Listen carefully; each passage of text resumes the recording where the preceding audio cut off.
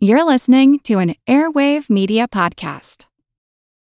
When you need mealtime inspiration, it's worth shopping Kroger, where you'll find over 30,000 mouth-watering choices that excite your inner foodie. And no matter what tasty choice you make, you'll enjoy our everyday low prices, plus extra ways to save, like digital coupons worth over $600 each week. You can also save up to $1 off per gallon at the pump with fuel points. More savings and more inspiring flavors make shopping Kroger worth it every time. Kroger, fresh for everyone. Fuel restrictions apply. Welcome to From Beneath the Hollywood Sign. If you love old movies, Hollywood history, or the golden age of filmmaking, you've come to the right place. This is the podcast that talks about amazing stories of Tinseltown from another era and fascinating conversations with writer-producer Steve Cubine and actress-writer Nan McNamara. So, Steve, did Ava Gardner and Howard Hughes have a good relationship? Well, they did until he dislocated her jaw. What? Well, don't worry. She hit him back with an ashtray. From Beneath the Hollywood Sign is the gin joint for you. Recorded in Chicago, Illinois, with your hosts, Ken, Matt, Neil, and Jeff. This is Triviality. The cream of the crop! Hello, welcome to Triviality, the game where a lack of seriousness meets just a little teeny tiny bit of knowledge. Just a skosh of knowledge. My name is Ken. I'll be your host today. And across from me is Jeff and Neil. How you guys doing? I'm doing great. New Jonas Brothers album dropped, so I'm hyped. 10 years in the making. He was listening to it in the car. He was trying to put on punk rock to cover it up, but every time the song ended, it went back to the Jonas Brothers cue. Yep, it was on the cue of the album, so I was listening to that album, getting hyped. You can't hide from me, Neil. I know I can. You're right. But we're very excited today. We have a plethora of guests, the first of which is in the studio with us, all the way in from Denver, Colorado. He's an Intercontinental champion, so we surely appreciate that. It is Willow Campbell. How's it going, everybody? Good. Thank you for joining us here in the studio. Yeah, happy to be here. It's quite exciting for me. And you came just for this, I understand. No other purpose in Chicago. Yes, I came for 5 days for 1 day of trivia. Yeah, that's right. So I'm quite stoked. And tell us a little bit about your life out there in Denver. Well, it's pretty fun. I'm getting ready to hopefully release a card game here in the next couple of months. Nice. Looking forward to it. Yeah, please let us know about that, and we'll do some sort of collaboration. Absolutely. All right, cool. And next, coming to us over Skype, is our United States Patreon supporter, all the way from Joplin, Missouri, Tristan Turner. How you doing? I am wonderful. How are you guys doing? Good. Yeah, thanks for joining us. I know you've been listening for a while, and of course you support us on Patreon, so we appreciate that, and it's a pleasure to finally meet you. Yeah, it's a pleasure to meet you as well. I have been binge listening to you guys on my way to work for probably a month now. Have you learned anything? Absolutely. Yeah. No. It's okay. And that's all you can ask for, right? Yeah, that's right. And what do you do out there in Joplin? I am actually a table games dealer for a casino near Joplin. I actually work over in Oklahoma because I'm so close to the border. Very cool. We've had a surprising amount of casino dealers on this show. Two, I think, which is more than I ever thought. I was thinking the same thing. I should get into that racket. Anyways. We must really be inspiring to the casino crowd. Yeah.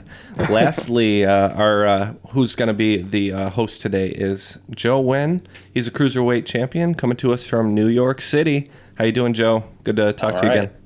I'm all right. Great to see you guys, too. How you been? Yeah, good. And we all know Joe by this point. I think he's been on the show 2 or 3 times, and he was also our teammate at Geek Bowl. So good to see you again, Joe. Vegas and Boston. 2-time Geek Bowl runner-up. Yep. Yeah. Like Charlie Brown, he is a good man. Thank you very much. Much appreciated. All right. So before we toss it over to the rules guy, let's get our teams assembled here. I think Neil was going to be teaming up with Willow here in the studio. Is that right? Yeah, Willow said that he knows a little bit about science, which I know nothing about. And Willow was on the show before, and I'll let him say the team name because he wants to sort of have a little bit of revenge, I guess, right? Yeah, so last time Jeff and Neil were mild high So this is the Mild High Comeback. Mild High Comeback. And Tristan and Jeff are going to be teaming up. So how about you guys? Yeah, I think in honor of where Tristan lives. Joplin, Missouri. Joplin, Missouri. Yeah, we're going to be It's Ragtime. In honor of Scott Joplin, who Joplin, Missouri is probably not named after. Probably not. That's absolutely right. All right. Sounds good. It's Ragtime versus Mild High Comeback. And now let's hear from the rules guy. The rules of the game are simple. 20 questions split into 2 rounds worth 10 points apiece. At halftime, there'll be a special swing round designed by this week's host. After regulation, players will enter the final round with the points that they've accumulated and will have a chance to wager 0 to 30 points on 5 categorized questions. At the end of the game, someone will be named the cream of the crop. The cream will rise to the top, oh yeah. Nice ragtime version of that. Sort of like the hello, my baby. I like the piano in the background. It's nice. Yeah, the little entertainer in the background.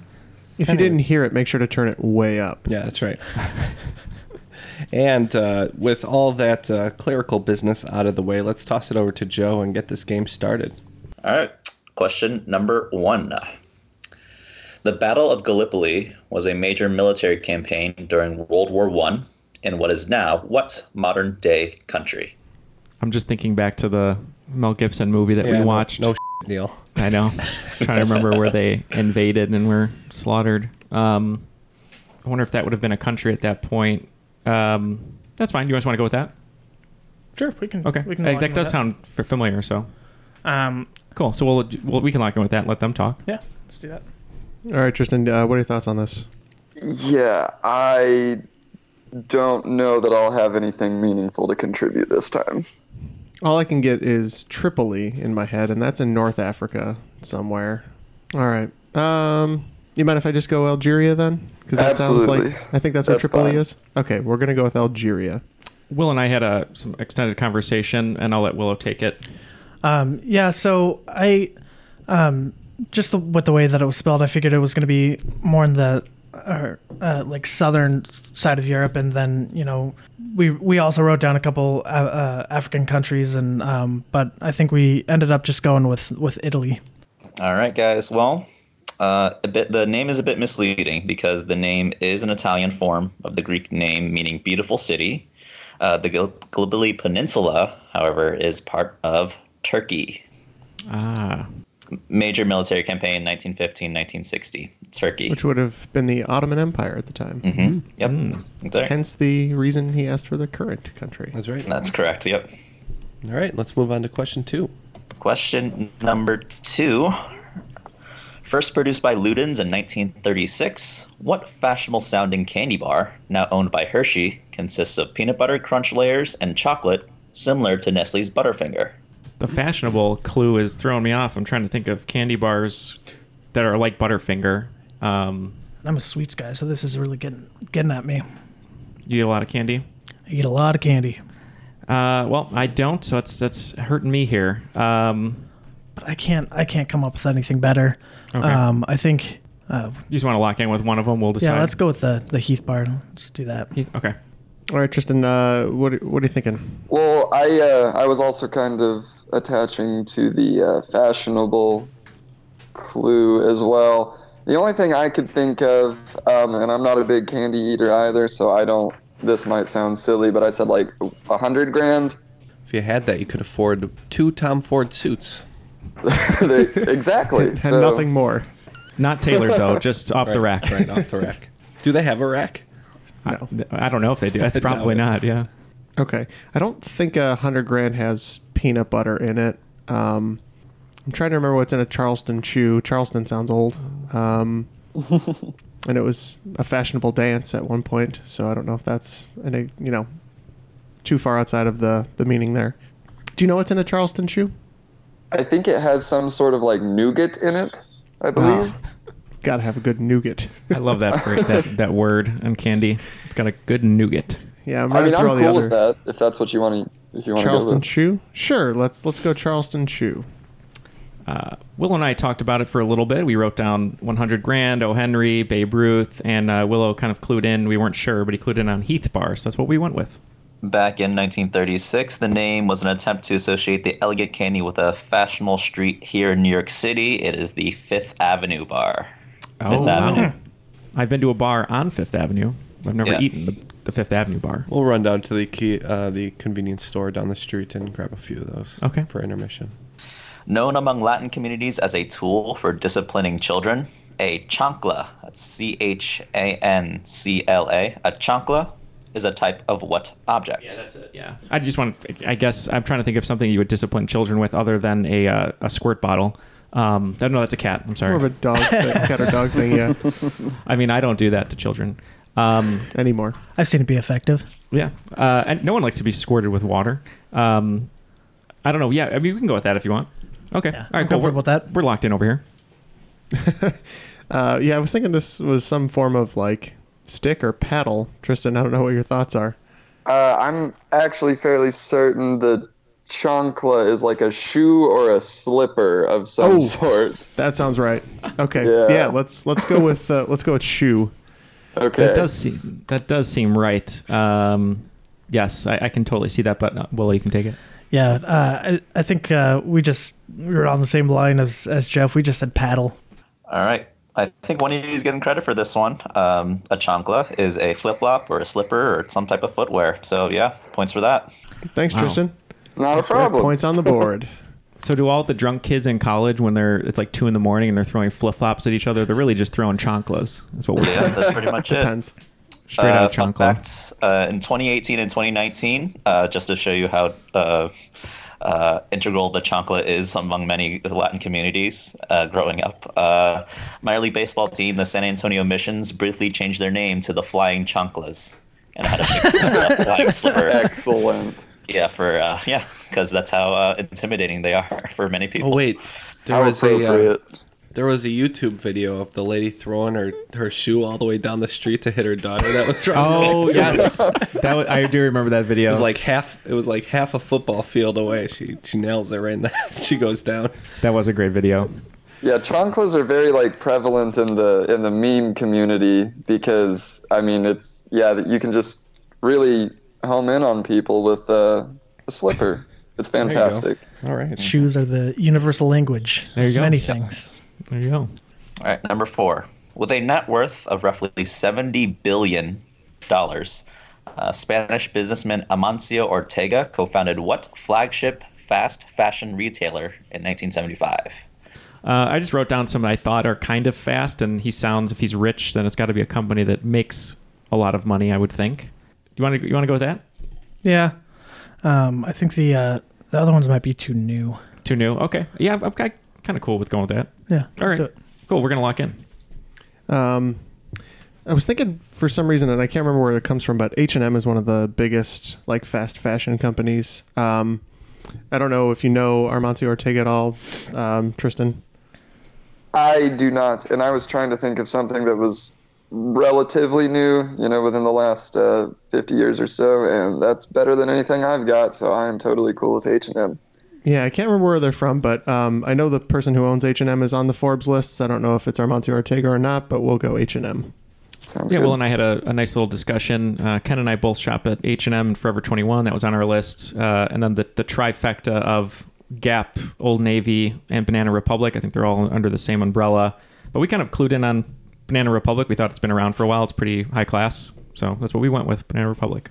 All right, guys. Well, H&M was on the right track. H&M stands for Hens and Moritz. It's a Swedish company. However, the Spanish fast fashion retailer, I'm sure a lot of the female listeners probably know already, it's Zara, Z-A-R-A, Zara. I should have known that's fast fashion. Yep. Yeah, I had a hunch on that one myself. That's where you get your underwear, or at least you said you got it there once. No, not underwear. Oh, I thought you did. No, I get outerwear at Zara. Oh, I see. Sometimes. I got a button-up shirt there once. I felt they got some nice suit coats and stuff like that, but a lot of the stuff is way too wacky for me too, though. They do have some wacky stuff. Yep. A little flavor text for you. In January 2018, Forbes called Amancio Ortega the 6th wealthiest person in the world. It's number 6 on the list. Number 5, a TV question for you. The fictional media conglomerate Waystar Royco is at the center of what TV series starring Brian Cox and his children, played by Kieran Culkin Sarah Snook, Alan Ruck, and Jeremy Strong. Finally, one I know. I can lock in for us if you want. Cool. We're good. I know the show, but I can't remember the name. It's that HBO one that's all about how he's going to step down and then he decides not to, and his kids are mad because they're trying to take over it, like Succession or something. But I can't remember the name of it. I do know what show you're talking about. It has something to do with like family legacy. I thought it was Succession or something. I've seen ads for it, but I haven't watched it. So we can go with Succession. I don't know that it very well could be right, but I don't know that I'm gonna come up with anything else. Okay, well that's what we'll lock in with then. Succession. You pissed me off, man. Falling your way back into that one. Yeah, it's Succession. You guys are both right. It is Succession. Well done. Nice. All right. Well, after 5 questions, looks like the Mild High Comeback is a little bit behind with 10 points. Tristan and Jeff at It's Ragtime, 20 points. Okay. Sorry, due to the mild high, we're a bit slow. Yeah, we got to get acclimated to the altitude, right? Yep.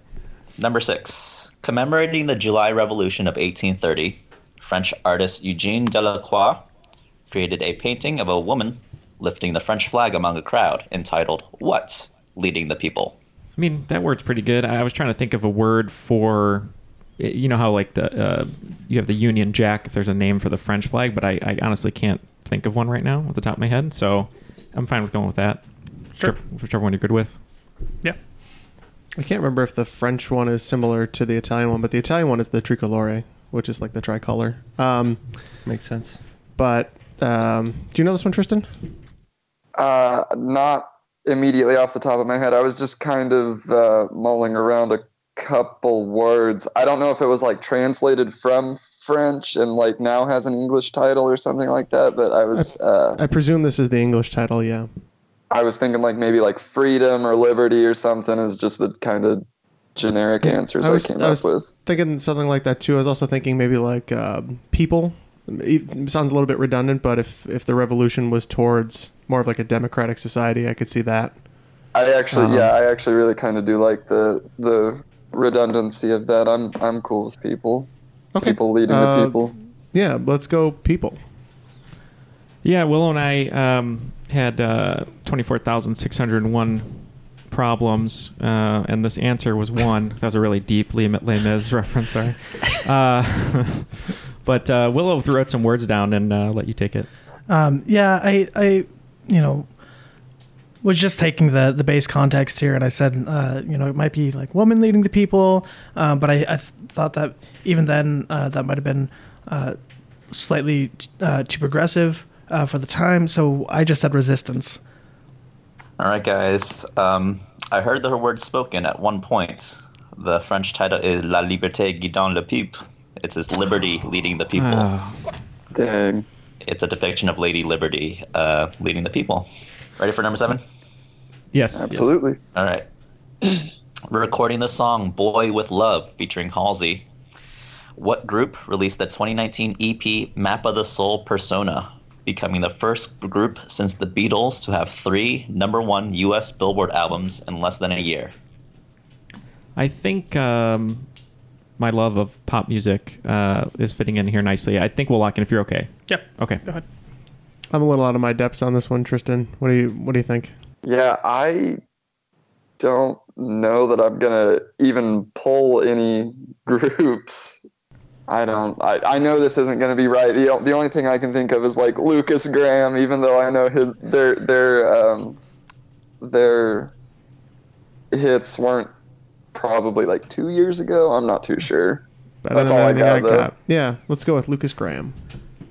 Yeah, so I'm not sure what answer Joe's going to accept. It could either be like the Bangtan Boys, Bulletproof Boy Scouts, Bowden, Shonen Dan, Bangtan, Sonia and Don, but I believe for most people it's BTS. Yep, all those answers are acceptable as BTS.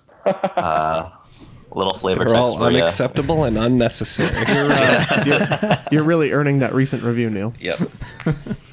Some info for you. Researchers estimated that BTS's annual production inducement effects, which means the economic value related to the related industry for South Korea, it totals about $3.6 billion annually. which is equivalent to 26 mid-sized South Korean companies. So they are huge for South Korea. That is absurd. Yeah. Are they the biggest band in the world right now? They very well could be. They very well could be. It's a K-pop group, the BTS.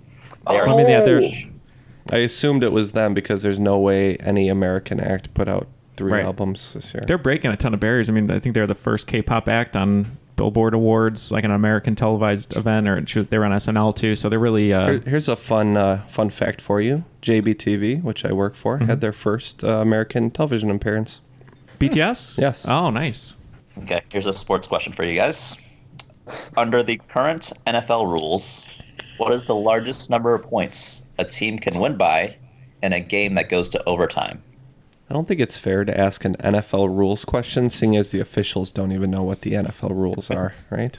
Most of the time. That's true. Well, at least they can't see what's going on. I think, Willow, it was we're on the same wavelength there. I was thinking of the way the question's worded, and I think you're right.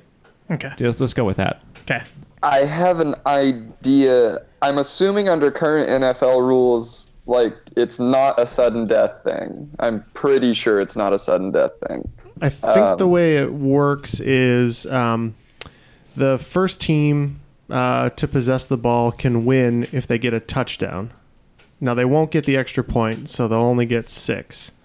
If the first team who possesses it gets a 3-point, the other team gets a chance to respond. So even if they came back and got a touchdown, they would only be up by 6. So I don't know if was 6 sound right to you, or if it were like a sudden death thing. I was thinking that it was kind of like you had a chance to score the touchdown. You could either kick the field goal or go for the conversion, and then there was another possession by the other team, in which case you could get a safety on top of that, which would bring the total, I believe, to 11.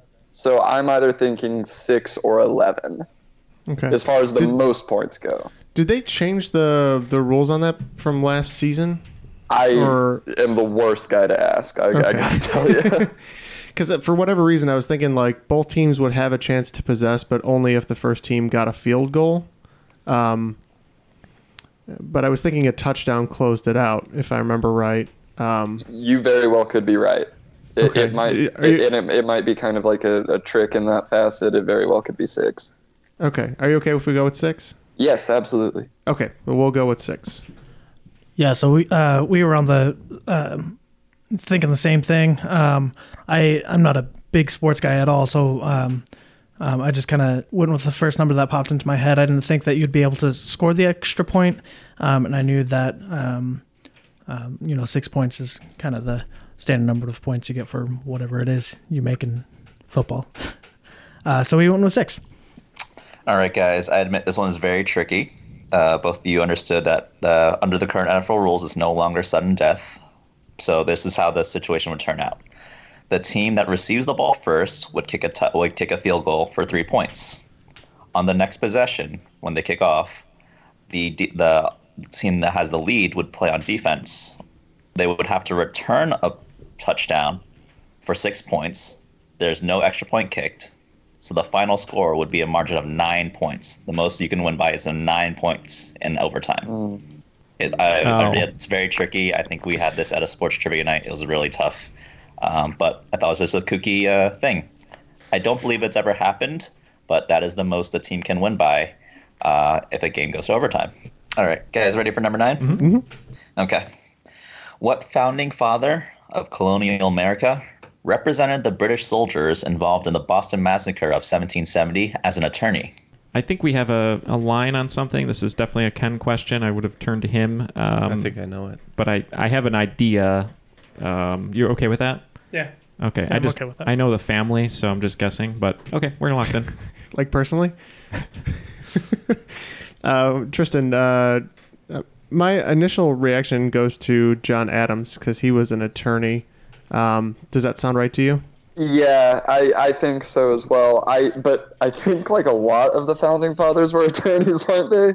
But yeah, so I was just like initially just writing them down. I realized I was just writing all of them. So John Adams is totally cool with me. Yeah, George Washington was more of like an industrialist. than an attorney. Not George Washington. Jefferson I think he was was also in the military, wasn't he? Yeah, well later. Yeah. But I mean before the war came on. Yeah, I'm just ribbing you. Yeah, I gotcha. Jefferson wasn't. Jefferson was. Now, did he move on up to military at some point, or? No, he liked to spend his time hanging out in France. Although he was from Virginia, so I don't know if he would have been up there at that time. So just another consideration. John Adams is the one that I kind of had a gut reaction to. So if you like that, I think we're good to go with John Adams. I like it. For listeners of the podcast, this is my thinking, and Willow agreed. Anthony Hopkins was John Quincy Adams, who was on, I believe, the Supreme Court, and his father was John Adams, who I thought of as Paul Giamatti, and I knew he was a lawyer as well, so that's what we went with, was John Adams. All right, points all around, guys. It is John Adams. I have a question, Neil. Paul Giamatti. I think a large portion of that miniseries with Paul Giamatti actually focused on that too. I didn't see it, but I think my dad was watching it, and I happened across it. Yeah, I remember the trailer. That's why I thought of him, and then the trailer of like people being angry about it, and I was like, oh, maybe that's what it is. So, Neil, are things not real to you unless they've happened in film or television? That's correct. I don't know. I took a red pill, and that's what it said. So. John Adams said he believed that it was vital that the British soldiers and their captain receive fair trials. He believed that the cause for self-government would be damaged if Boston Justice turned out to be little more than lynch law. So that's why he reluctantly but accepted the position to represent the British soldiers. Number 10. Let's do it. All right. Native to South America. What close relative to the guinea pig with an 8-letter name from the Tupi language meaning grass eater is the largest living rodent on Earth? I've got this. We can lock in. Perfect. So do I. So it's not the thing from Princess Bride, is it? Oh, that's a good reference. I'm not sure. Rodents of unusual size. The Rouse. That sucks because if it was like any other animal, not any other animal, I do really well with like snakes and insects and stuff like that. Mm-hmm. And like I know I can picture it, but I can't put a name to it. Again, I couldn't pull an 8-letter name unless do you have one, you think? No. Do you just want to do this as a joke answer? Yeah, sure. That sounds good. All right. Our team is locked in. All right, Tristan, what did you think this was? I have the capybara, which is Capybara, or 8 letters. Joe, can you do me a favor? What did you say that they're named after? It's a name from the Tupi language meaning grass eater. Okay. If I also thought it was a capybara, and the reason I think this is so funny is because they're actually more famously known for being coprophages, which means their digestive system is bad, and they end up re-eating their own waste. But I think this is the capybara. That's a gross little fact that you threw in there. Is that why you always spend extra time in the bathroom to be more efficient with your energy? I'll let Willow take it. Humans don't need to do that, Neil. Well, no one told me. Yeah, I'm really, really upset that I didn't pull that because, we just went with Master Splinter. He is a large rodent. That's a big rat. All right. Well, the answer is, and correctly spelled as well, is the capybara. Well done. All right. That brings an end to round 1. Looks like Neil and Willow, as mild high comeback, are still looking for their comeback because they have 30 points. Meanwhile, on the other side of It's Ragtime, they have 40 points. So not a bad showing in round 1. We're still in it. Here comes the swing round.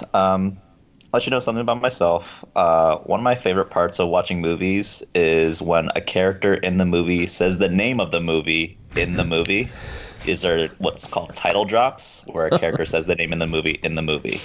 So this swing round is all about notable title drops in my mind. I'm going to give you a year. I may give you the character's name. I may not.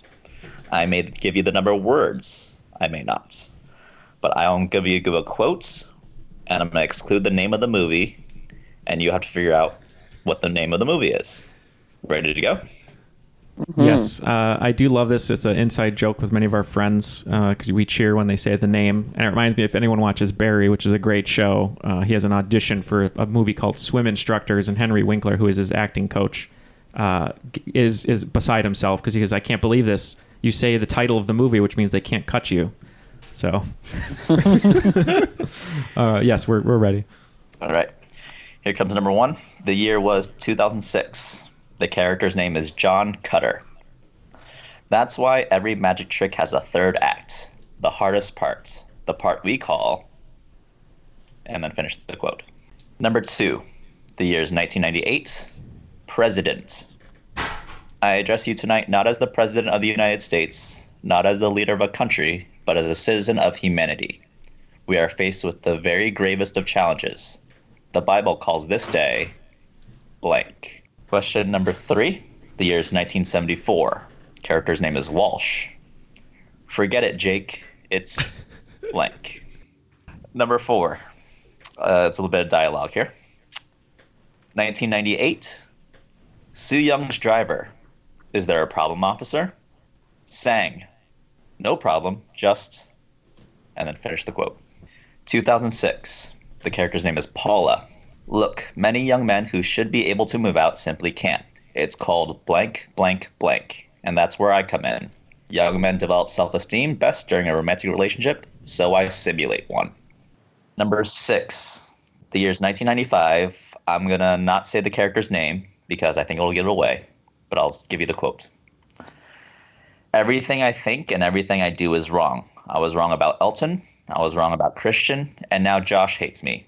It all boiled down to one inevitable conclusion. I was just totally blank. It's one word. Number 7. The year's 2007.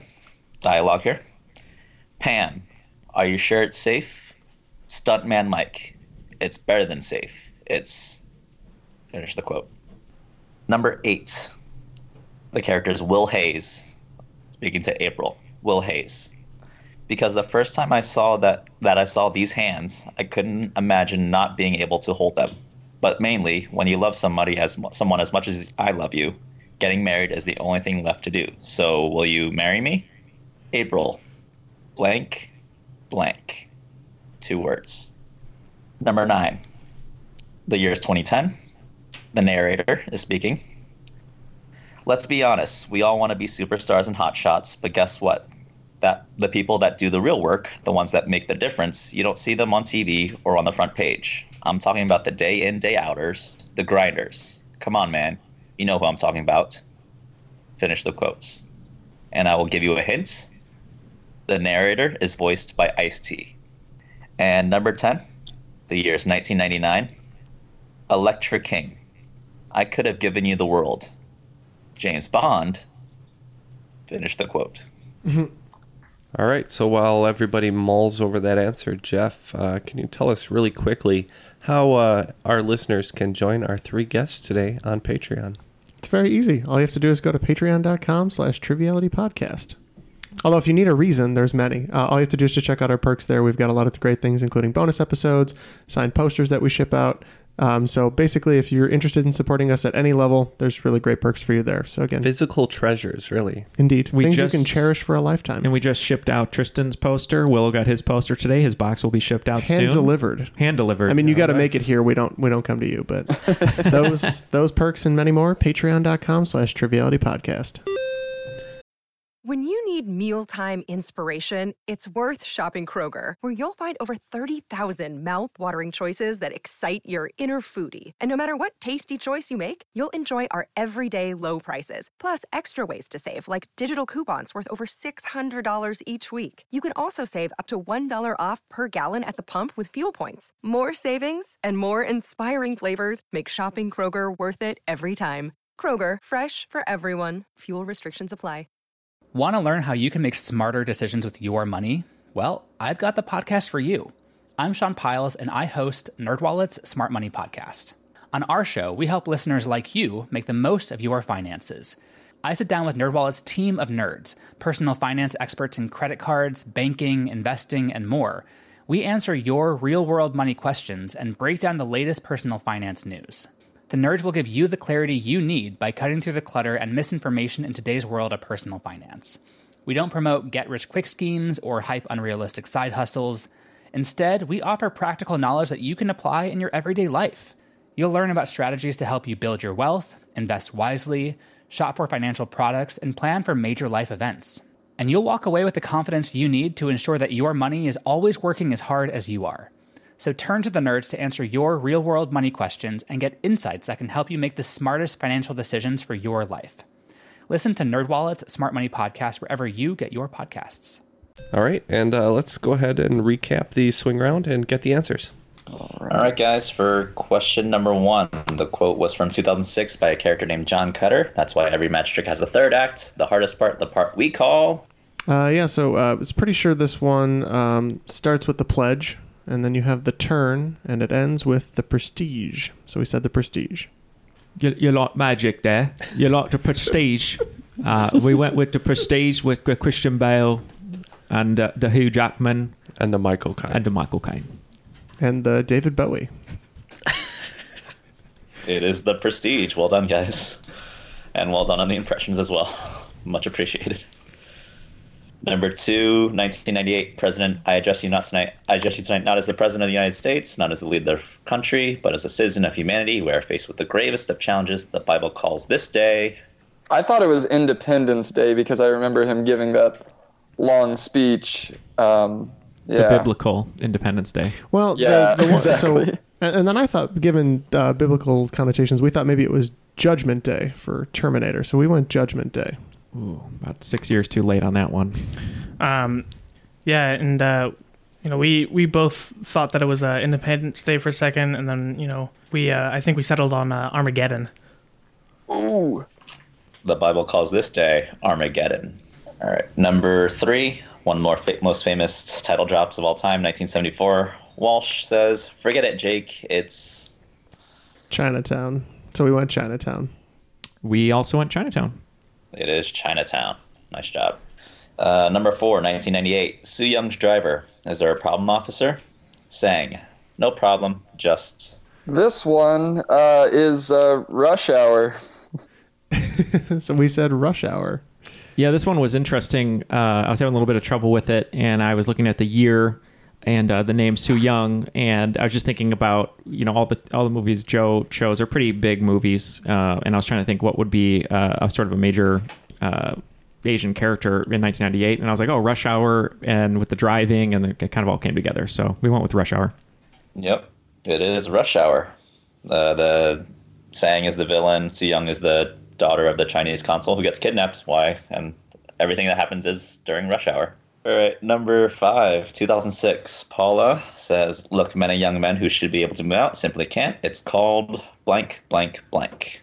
This one we didn't know, and we were really like raking ourselves over the coals. But Willow has an answer we thought fit pretty nicely. The diving bell and the butterfly? Come on, man. Is that old lady trying to seduce you again, Neil? No, I should return to that well if she's still alive. I don't know. What's wrong with you? And I think Tristan bailed me out on this one. Man's paralyzed in that movie. Doesn't mean he can't find love. Yeah. So I'm very thankful that Tristan, what did we say for this one? Yeah, this one is one of my personal favorite rom-coms. I remember watching it with my grandmother when I was probably around 18 or 19, and I made the comment, "I really love this movie," and she's like, "Why? It was essentially written about you," and that is Failure to Launch. Oh. Is that with McConaughey, right? And Yeah. Terry Bradshaw? Sarah Jessica Parker. Sarah Jessica Parker as the character Paula in Failure to Launch. You were Nice only job. 18. Your grandma's already calling you out on living at home. Jesus. It was. Well, I mean, it's a moot point now, but at the time, she hit the nail on the head. I can't blame her. Number 6, 1995. I withheld the name of the character because I thought it was a giveaway. Everything I think and everything I do is wrong. I was wrong about Elton. I was wrong about Christian. And now Josh hates me. It all boiled down to one inevitable conclusion. I was just totally... Oh my God, I just figured it out. We're going to go with Clueless. I hate you so much. But we got one on the end, so I'm going to let you have it. Tristan, what was our answer for this one? I just wrote down the word alone. I was totally alone. I had nothing else. There's been a lot of buzzer beaters in this swing round. Yep, at the very last second, spoken by Cher, played by Alicia Silverstone. It is Clueless. Sorry, when he said it that last time, it clicked finally. 2007, Pam, are you sure it's safe? Stuntman Mike, it's better than safe. It's Chinatown. I would say that's better than safe. We went with Death Proof. I was racking my brain for a little while on this one. I was like, it sounds really familiar. And I was like, Stuntman Mike. Why would the character's name be Stuntman Mike? And I was like... Because it's written by a total weirdo. And I was like, it's got to be a movie written by a total weirdo. And then I remember Ken and I went to see a midnight showing of a 2007 film when we were the only two people there for about the first hour and a half. And it was Grindhouse. So I'm pretty sure this one's Death Proof. Yep. It's one of my favorite ones on this list. It is Death Proof, the Tarantino joint, Death Proof. Nice job. Which you would have caught if you showed up an hour and a half into the film. Right. So there's no way to tell that he likes feet in that movie. That's for sure. No foot shots whatsoever. Right. Number 8, 2008. I think this one might have been the toughest one. Will Hayes proposes, will you marry me? And April responds. Yeah, it was not tough at all. It was totally easy. It was, will you marry me? And then she says, Edward Scissorhands. This one was a really deep pull for me. Colleen and I watch this one all the time. It's one of my favorite Ryan Reynolds performances, and it's on Netflix right now, as I mentioned in the discussion, but I'm pretty sure it is definitely Maybe. Mm-hmm. Ryan Reynolds asks Isla Fisher, will you marry me? And Isla Fisher says, definitely Maybe. Number 9, 2010. Another tough one, I think, but hopefully the Ice-T hint gave it to you. Talking about the day in, day outers, the grinders. Come on, man, you know what I'm talking about. It's the other guys. Maybe? Yeah, I don't think we had an answer for this one. I was really trying to hear Ice-T say this in my head, but we don't know. It was the other guys. Nice job. All right. And number 10, 1999. I think this one might be my favorite one of this list. Electric King, I could have given you the world, to which James Bond responds, the world is not enough. Yeah, fair enough. The world is not enough. The answer is the world is not enough. Nice job, guys. Well done on that round. Following the swing round, it looks like the Mild High Comeback did make a comeback because they got 45 points out of that. On the other side, milking 30 points out of the swing round is It's Ragtime. So the point totals are 75 for Mild High Comeback and 70 for It's Ragtime. All right. Here comes question number 1. Music question. What month and year, so I need a month and a year, appear in the title of a 1975 hit song for the Four Seasons with the parenthetical title, Oh, What a Night? We can lock it. Great. So Oh, What a Night, dun, dun, dun, late December in 63, right? December 63? We did, I think. Late December in 63, down me. It rhymes with it, yeah. Okay, we're going to lock in with December 63. December 1963. It is December 1963. Nice job, guys. I'll give you a fun fact about this. According to Bob Gaudio, one of the group members, the song's lyrics was supposed to be set in 1933 with the title December 5th, 1933, to celebrate the repeal of Prohibition. Oh. Yep. I did not know that. Yep, they wanted it. Frankie Valli urged him to change it along with Judy Parker to talk about the time Gaudio and Judy first met. Right over number 2. The alma mater of basketball players like Kyle Korver and Doug McDermott, Creighton University, is a Jesuit university located in what U.S. state? Creighton University. Anything on this one? Yeah, I mean, that's fine with me, because I have no idea, and that seems kind of right. How good are you with this kind of stuff? The only cue I took was from Jesuit, and I said Utah, and that has nothing behind it. Yeah, I'm fine going with Utah. Then for no reason at all, we just said North Carolina. All right, guys. Creighton University is located in Omaha, Nebraska. Nebraska is the correct answer. Yep. Omaha Styley for you 311 fans. Yep. All right. Ready for number 3? Okay. In Greek mythology, the 9th of Hercules' 12 labors was to obtain what item of clothing from Hippolyta, the queen of the Amazons? This article of clothing signified her authority as queen. God, Ken has been talking about learning these for years. So me and Jeff did a late night cram session one time on the Herculean labors, I think before Geek Bowl, because it always comes up. Did not come up in Geek Bowl. But now we're going to see what Jeff remembers. Not enough. From that cram session. Yeah, I mean, whichever, maybe the first one? Yeah, let's go with the first one. Okay. Do you think it's like a robe or a tiara of some sort? It's the only thing I got. I'm trying to remember. There's one with a rope, but I know that's not this. I'm pretty sure. Oh, maybe it's like a cord, like a belt, a sash of some sort. Maybe. Yeah, there's a bunch of like killing subquests. That's like 6 of them. And Doesn't he like also clean out the stables or something like that? Yeah, by redirecting the rivers and flooding it out. Yeah. Does little housework. Yeah. Yeah, you want to go with a rope? Yeah, let's do it. I mean, Wonder Woman was an Amazon, and she had a famous rope lasso, so... You are telling the truth, Jeff. I'll let Willow take it, because we were having a little trouble here. I wrote down Golden Fleece, but I believe that's... I can never remember if it's Pericles or... Jason and the Argonauts. Argonauts, yeah. And I tousled a couple things around. I know that the Amazons aren't really known for wearing headwear, so I kind of tossed the crown or headdress out of the equation. I thought that maybe it would be like a top piece or like pants or something like that. But I have a feeling it's a bracelet or like a gauntlet or something that you put on your arm. All right, guys. The answer I was looking for, ninth of Hercules' 12 labors, was to attain the girdle or belt of Hippolyta. Ooh. Ready for number 4?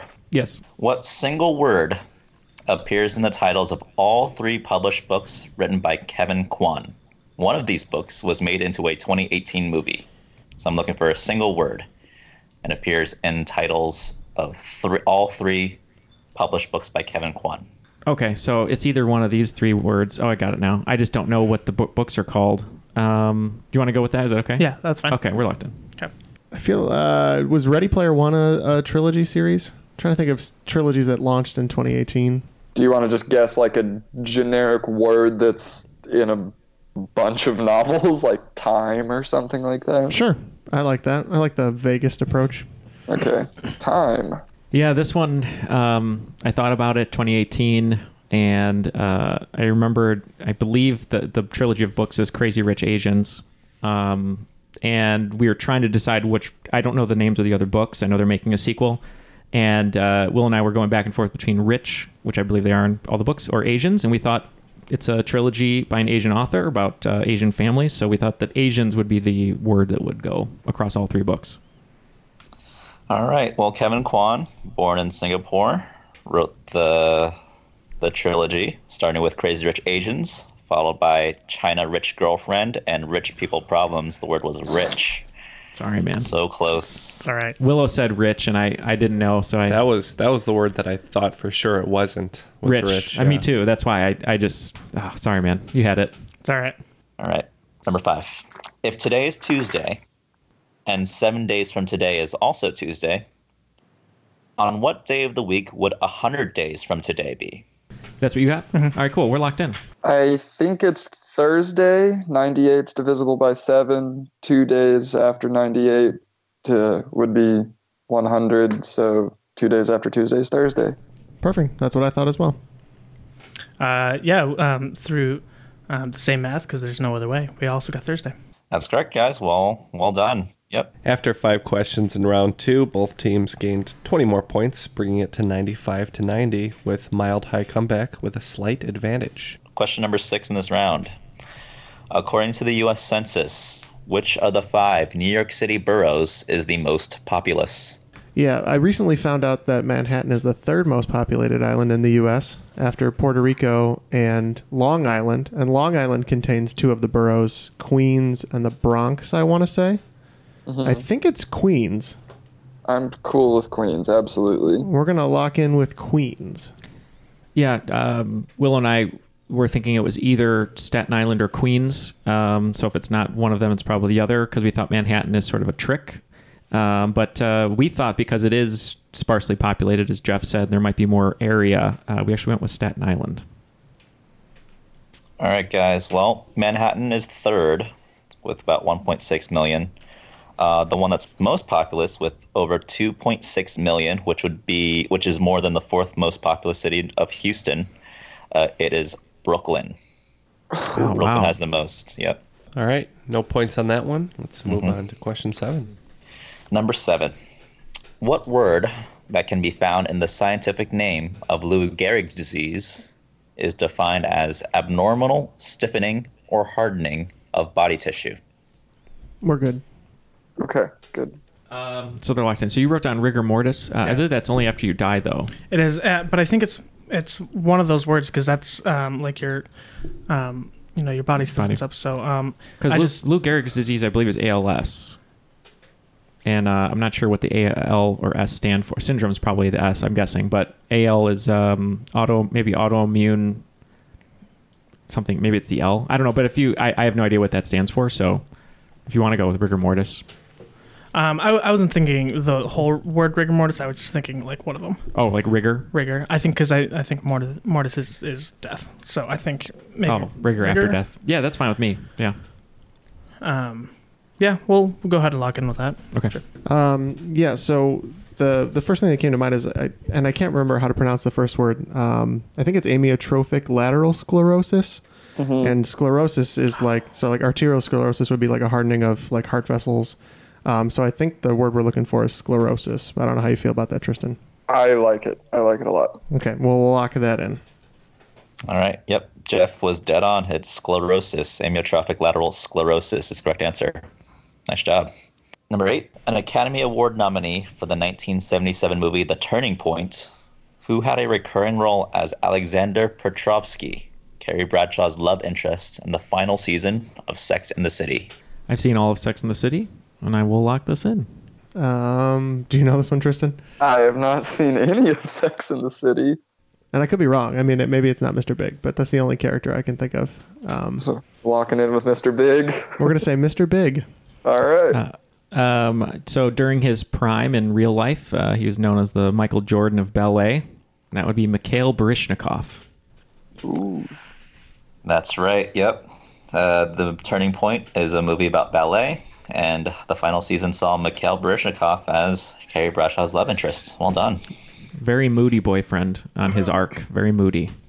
Similar to foundation, but thicker, what cosmetic used to mask dark circles, age spots, and other small blemishes comes in liquid, stick, cream, and pencil varieties?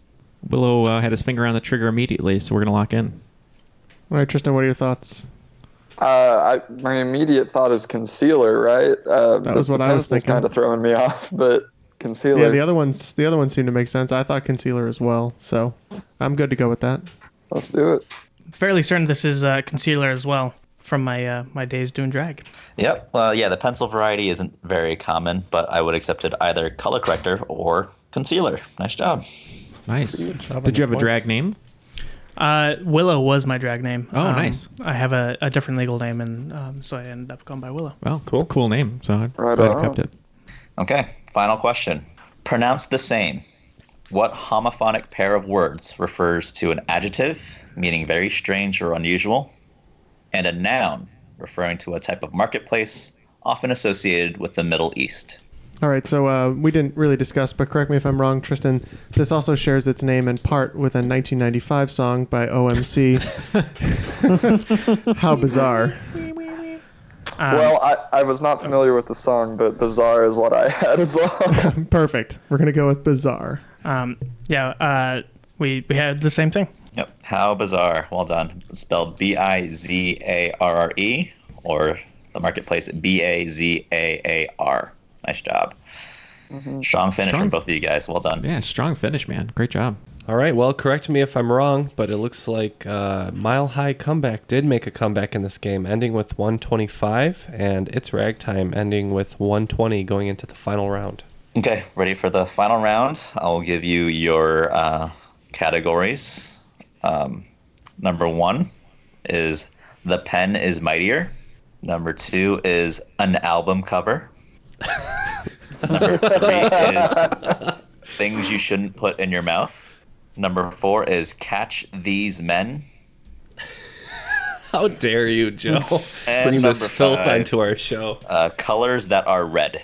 Looks like our teams had a pretty easy time determining their wagers as the Mild High Comeback went Oakland 5 all the way down, and It's Ragtime did 10s all the way down. So it'll be an interesting final round here. So without further ado, let's get the questions from Joe. Okay. Question number 1. The category is the pen is mightier. The phrase, the pen is mightier than the sword, is said to be coined by British author Edward Bulwer-Lytton in his play named after what French clergyman and minister to King Louis XIII? This religious official is depicted as a villain in the novel The Three Musketeers. Number 2, an album cover. On the famous album cover for the 1969 Beatles album Abbey Road, which one of the Beatles was walking barefoot? Number 3, things you shouldn't put in your mouth. Found in the seeds and pits of apricots, apples, peaches, and plums, amygdalin is a chemical compound that, when ingested by humans, can release what toxin? Number 4, catch these men. During the weekend of St. Patrick's Day in 1990, 2 men with fake police uniforms stole 13 artworks valued at a combined total of $500 million at the Isabella Stewart Gardner Museum in what city? None of these suspects have been caught, and no works have yet to be recovered. And number 5, colors that are red. The CMYK color model used for color printing features 4 ink colors: cyan, yellow, key black, and what shade of red? While we're answering the questions, just wanted to remind everyone to come join us over at the Crop. We're just about at 500 members. We'd love to see you over there to interact with all the other listeners of the show. And a special shout out today to a listener. It's a personal friend of ours. Adam Abbasi was on the show, but his sister Tessa Abbasi. I know you listen at work with a bunch of your coworkers. Just wanted to give you a shout out and a congratulations to your marriage this fall. So congratulations and thank you for listening and spreading the show around work. We appreciate it. Everybody shush! William Shatner has something to say. Cat and Jethro, box of oddities. What do you do when the woman you love dies?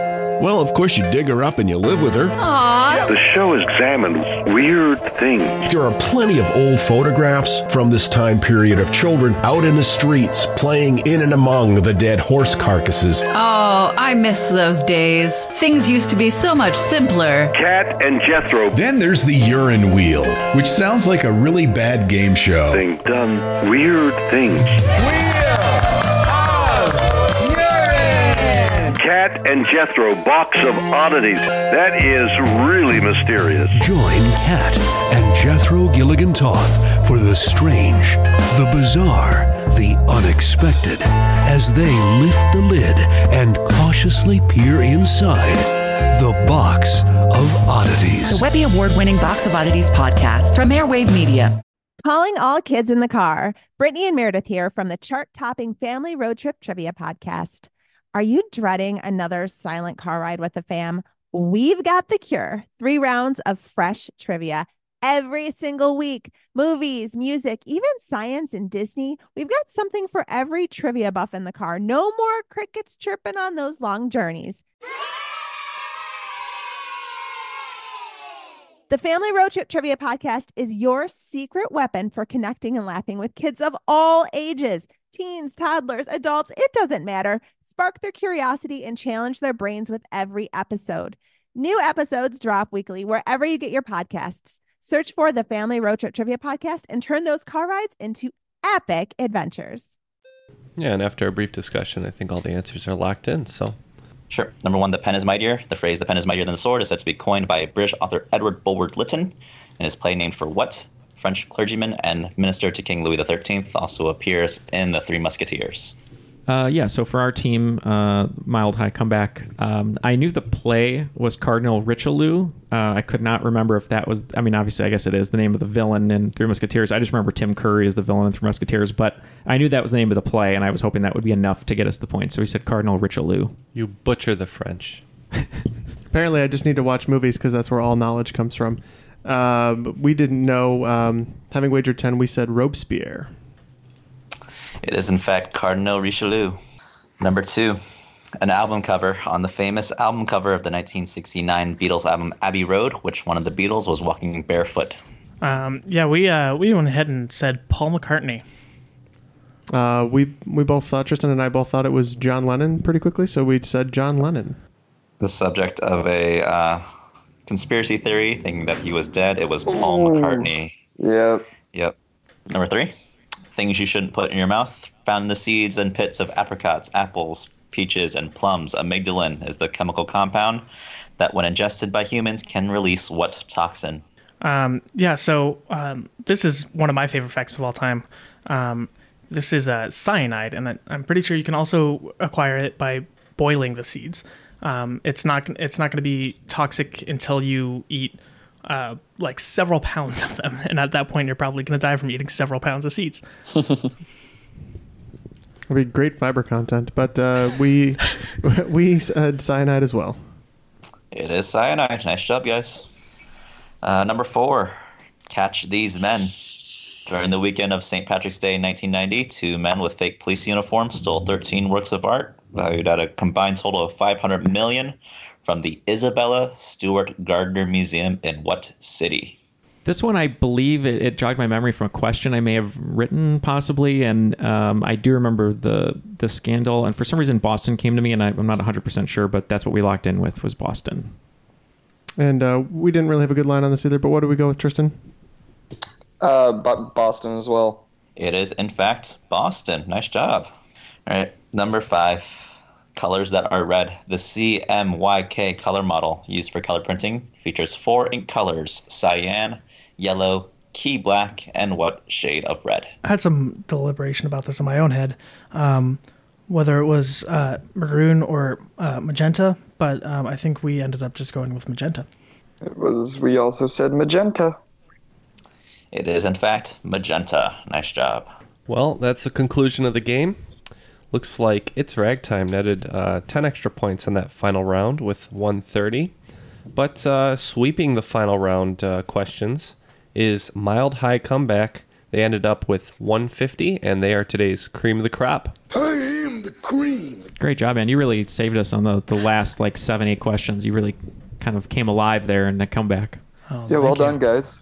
Yeah, Neil put you ahead during the swing round, which is all movie-based. So, I mean, if he let you down there, that would have been a real disappointment. But congratulations. I aim to be a disappointment in every other facet of my life, but not today. Yeah, great game, man. We appreciate it. Great game to you as well, Tristan. Yes, thank you so much. And well done to both of you gentlemen as well. Yeah, sorry we couldn't pull out a win, but, we lost honorably. So Absolutely. It was still fun. And, I mean, close games are... I mean, that's a win in its own right, Yeah, Joe, thank you very much for hosting. This was a great game.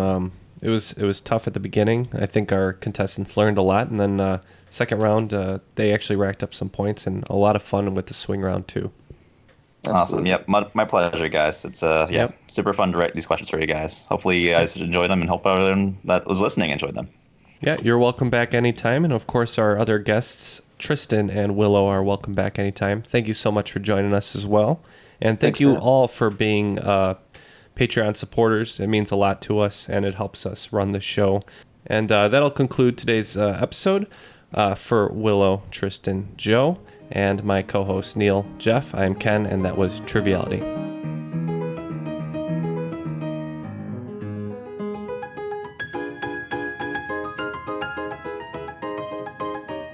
So either girdle or belts. I'm reluctant to give rope as a correct answer. Because it's wrong. I don't know. What are your feelings? It's wrong. No, that's very wrong. Jeff used a rope once as a belt when he was alive during the Dust Bowl, but and I expect one day Jeff will use a belt as a rope.